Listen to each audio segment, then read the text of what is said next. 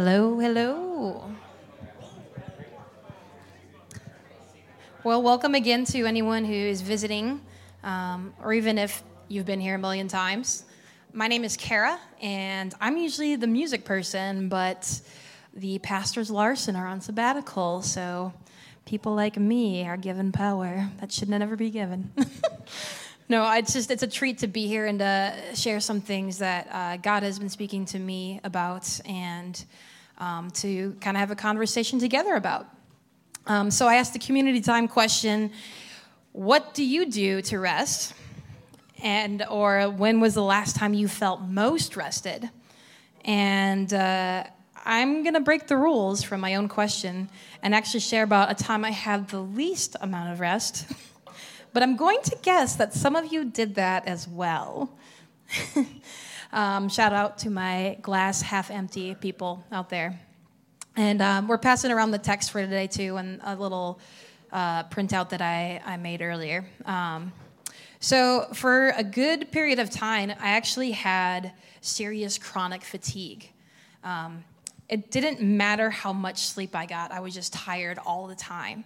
And I know probably some parents can relate to that, but I don't have kids, so I knew something was off. And I started to ask more questions. I even had a friend who had purchased an alarm for my bed that would literally shake my bed to wake me up. I didn't like that, so that did not stay very long. But let's see here. Yep. So part of that piece, though, for those of you who don't know part of my story, my life has been kind of a constant checking in with my mental health. Because since I was a little kid, I had horrible anxiety. And then as I grew older, that kind of powered up into deep depression. And so I learned pretty quick early on that if I'm not rested well, then my mental health is completely just kind of off the walls. And but I'm thinking specifically in my little tired story, bringing it back here, the tired story, specifically these pieces and these variables kind of all came to a head around 2018. And it's in moments like that where you're like, what do I have to remove to get back to the problem? What's the problem? What's the actual problem? And so after stripping everything away, I was still struggling so much. I actually couldn't work. I had lost my job, and I was out in California, and I couldn't finish my school program. I got a participation certificate instead of the actual thing because of how many times I had missed because I had, just my fatigue, my tiredness. And anyway, I found myself back here in Minnesota living with my parents, trying to recalibrate my life. And then I had a team of people. I had doctors, I had psychiatrists, therapists, all checking on meds and different things. I even did a day program at a hospital. And in the middle of all that, one of those people was like, have you gone to a sleep doctor? Have you done a sleep study?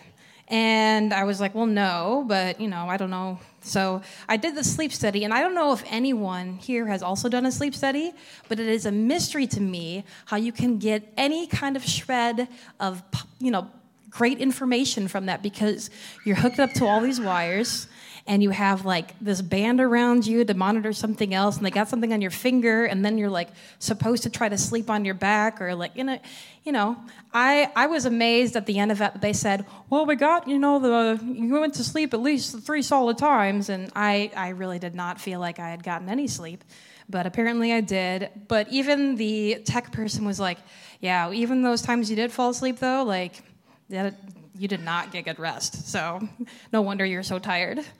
So I got a sleeping pill, and my life changed dramatically. Holy smokes, part of my life had felt restored. I did not know that you could not be tired like that. And so that was just very telling to me. But in this conversation of rest and my own personal journey and reflection, I have come to realize that rest doesn't necessarily equal sleep. Rest doesn't necessarily mean just being asleep, taking a nap, how many hours a day you're sleeping, right? And rest for one person also may not be the same for someone else. Nothing has made this also more apparent to me than living with other people. At my house, I live with two friends of mine who are married, Stephanie and J.D. O'Brien. All of us have very different ways of resting. Steph and JD also have very social jobs and lives, so the rest that I see that they do is mostly the non-people-oriented kind of rest. All right? Stephanie finds rest doing projects. She is a longtime Lego fan, always has like some sort of build she's working on.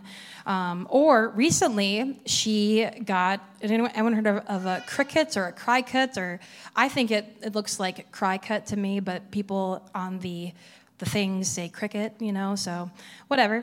But for those of you who don't know what that is, it's a thing you print out. It's like stickers you can put and personalize water bottles, T-shirts, all the things. She made like a sign thing in the backyard. Anyway, projects. And JD, his version of rest is watching a sports game while playing a video game and also watching a movie or listening to a podcast all at the same time. That is too much for me. My version of rest is probably most likely a good nap or just like chilling with my cozy blanket or something, or watching a fun comedy. Or I've really enjoyed nice weather, being on the patio with friends, having good food and time together. But I bring up these stories to say that rest is really complicated. We're all created specifically, uniquely, and rest looks different from person to person. I'm here to say, what does rest mean to you? What does rest look like in your different contexts and in your world? And what does your rest look like in your relationship with God? And that brings us to the text for today. We're looking at Matthew 11, 28 through 30.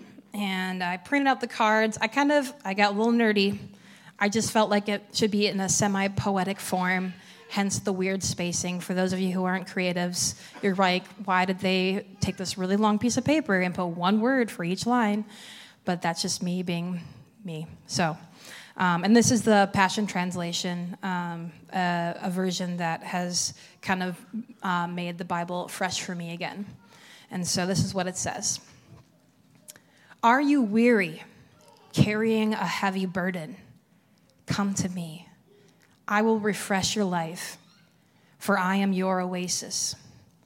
Simply join your life with mine, learn my ways, and you'll discover that I'm gentle, humble, easy to please. You will find refreshment and rest in me, for all that I require of you will be pleasant and easy to bear. I'm going to read that again.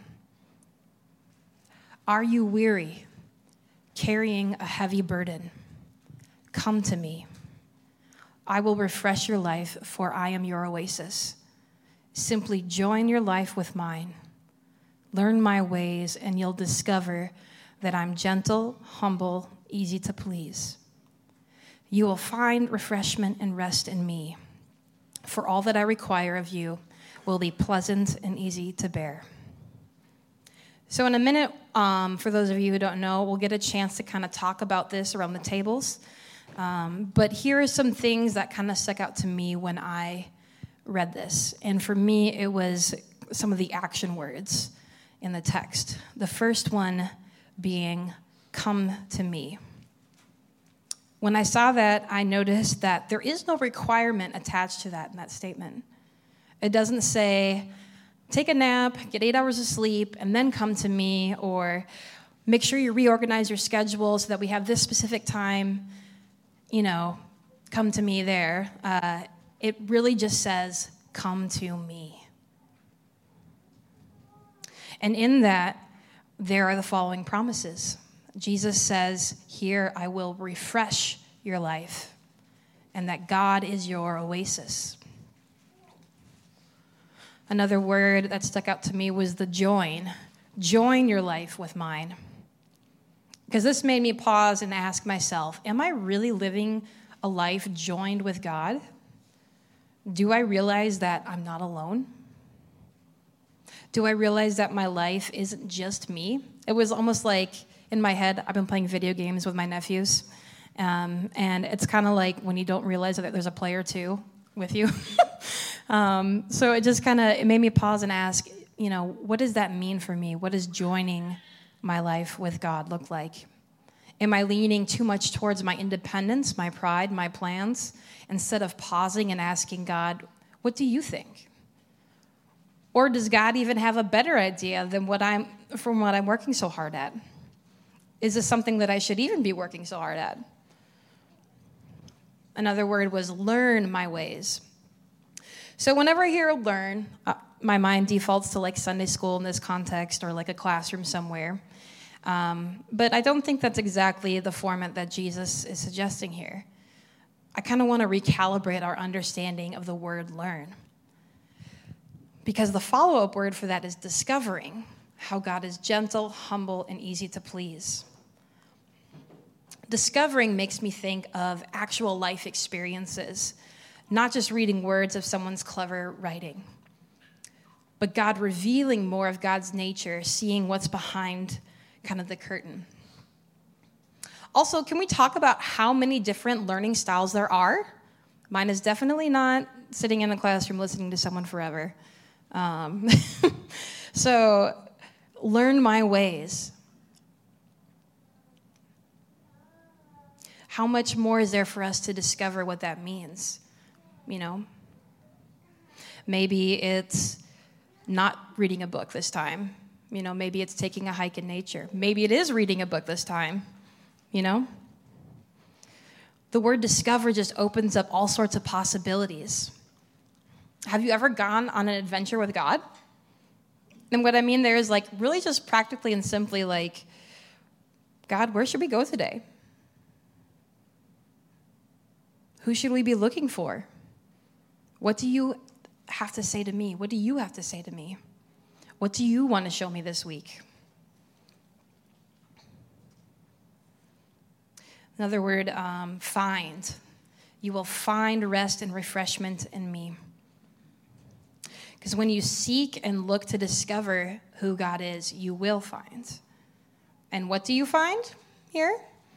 Not a list of to-dos, not a list of things you've done or not done, but you find true rest.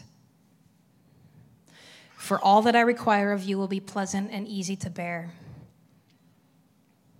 This one stuck out to me because a lot of times in my relationship with God, it feels almost like a chore in a way, this is my daily thing that I do, blah, blah, blah, blah. And I have been actively working on kind of rewriting that part in my brain, that it's not just sitting down and reading something, but a real relationship, in asking the questions, where should we go today? Who is someone that I should talk to? What do you want to say to them?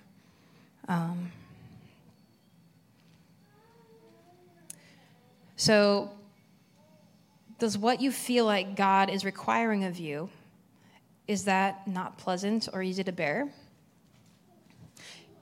I guess the question I'm asking is your view and understanding of God as someone being angry or impatient, or someone who's requiring you to do this, or making you actually carry heaviness? If you picture those things when you think of God, I think it's time to have some deeper questions about who God is. And asking God, who are you? Asking God, can you show me? What are you trying to say to me? Please open my eyes, my heart, my being to know you more. I want this. I need this. Because from this text, I see that true abundant rest is only found in Jesus. It's only found in God. Everything else we experience is just, it's pale in comparison. It's getting us through the day. And if you're not inviting God into your unrest, do you see and know the true rest that is within our midst, within our grasp? I challenge us to invite God in different ways this week, to just come, to sit, to receive, to ask, to be. Okay, I'm going to read this one more time, and then we'll have kind of a listening, sharing time around the tables. Are you weary, carrying a heavy burden? Come to me. I will refresh your life, for I am your oasis. Simply join your life with mine. Learn my ways, and you'll discover that I'm gentle, humble, easy to please. You will find refreshment and rest in me. For all that I require of you will be pleasant and easy to bear. Father, Son, and Holy Spirit, I thank you for this time, and I just pray a blessing over conversation around the table. God, we know that you're present, and we invite you to be in our midst in real ways, through our words, and through our sharing, and through our listening. Amen.